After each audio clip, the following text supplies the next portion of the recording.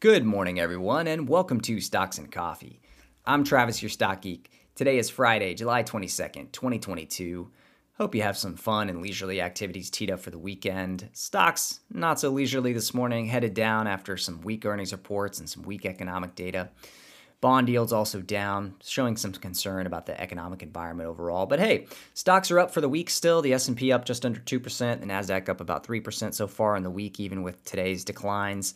Yesterday, we had some big gainers like Tesla up 9 or 10% after earnings. We had acquisition of One Medical by Amazon, driving some of the healthcare stocks. We had Altice, one of the cable companies, up 25% on rumors that they were going to be selling part of the business for as much as $20 billion. And we had even some of the retailers, Nordstrom up strong yesterday. We had Chewy up. We had some of the earnings reporters like Nucor and Nokia up yesterday. A few that were down as well on earnings like Pool and United Airlines yesterday, but overall it was a pretty solid day. Today, however, we see more losers from the earnings reports than gainers.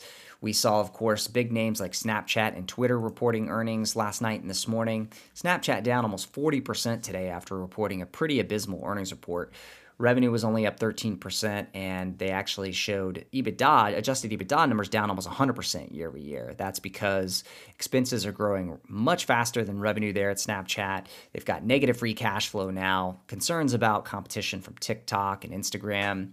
And amidst all of that, Snapchat also announced a $500 million share repurchase to offset dilution from giving employees more shares and RSUs. So they're giving away more and more to the company, and they're using cash to try to offset that impact. And that's a strange decision given the fact that they're now in a negative free cash flow position. So it's just a really strange set of financials there for Snapchat. Twitter also showing revenue down 1% year over year and expense growth at 31% year over year. So these line items, these financial line items for both of these companies are going in the wrong directions. Expenses are growing rapidly, share issuance to employees growing rapidly, while at the same time the core revenue and earnings are deteriorating. So these are very poorly managed from a financial perspective companies, and the market is punishing them. The market's at least punishing Snapchat. It's down from $80 a share last year to $10 a share currently. Twitter would probably be down 30 or 40% today, except for that outstanding bid for the company by Elon Musk, which is going through the court systems, of course, later in the year. But Twitter is only down less than 1%. It is trading at a big discount to the 54.20 offer, so there is some implied, probabilities that the deal still doesn't go through. But my guess would be Twitter would be a $20 stock instead of a $40 stock today if there was no bid out there from Elon. Poor timing certainly on his part because Twitter's financials continue to deteriorate. Other reports, however, we did get some strong reports out of a few companies like American Express. American Express up 5% after earnings. They are reporting 31% growth year over year in revenue. They raised their annual guidance. They saw very strong spending above pre-pandemic levels amongst their customers, especially in areas like travel and entertainment. They're seeing recovery in some of the business spending as well and business travel. American Express does serve a higher end consumer, so it's worth keeping that in mind. But they were, really, really positive on their earnings call and obviously showing it in the financial results as well.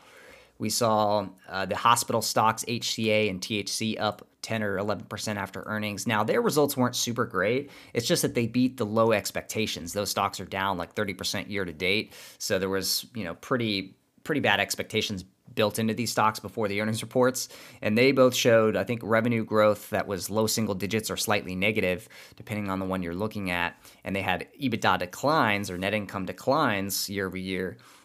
Due to labor cost pressures, but these were actually slightly worse than or slightly better than feared numbers, and so the hospital stocks got a little bounce there, at least in the short run. We saw Alcoa up 5% after their pretty good earnings yesterday. Schlumberger up 5% after pretty strong earnings where they raised guidance to high teens percentage revenue growth for the year, so the oil sector there picking up a little bit. And we did see negative results out of Seagate in the storage sector. So similar to Micron, they're seeing weakness in consumer PC and some areas of the storage sector. They also saw some weakness out of Asia impacting their results, so they took production down, guidance down, and that stock's down after results as well. So kind of a mixed bag in semiconductors right now. We saw TSMC still reporting great results late last week, but we've seen weak reports out of Micron and Seagate, but it seems like high-performance computing, servers, cloud stuff still doing well, but consumer PC and maybe mobile starting to weaken a bit for the semiconductor sector. On the banking side, we saw Silicon Valley Bank guiding growth down, low venture capital and public market activities slowing down their client inflows.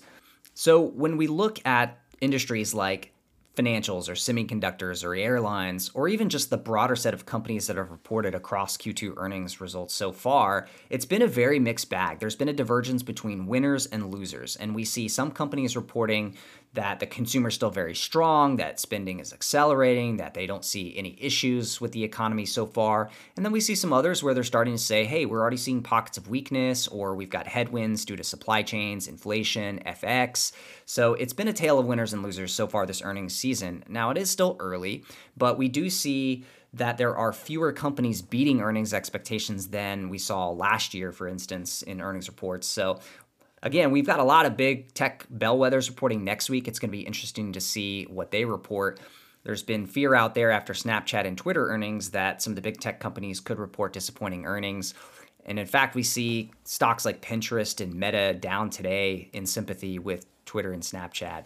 On the macro data side, one thing that I think is also weighing on the market today was the release of the S&P's Global Flash Composite PMI. It's a mouthful, I know, but the PMI, the Purchasing Managers Index, on both the manufacturing and the services side is often seen as a leading indicator of strength or weakness in the overall economy. And mid-month, we'll often get what they call the flash PMI, so the early look at the data so far for the month.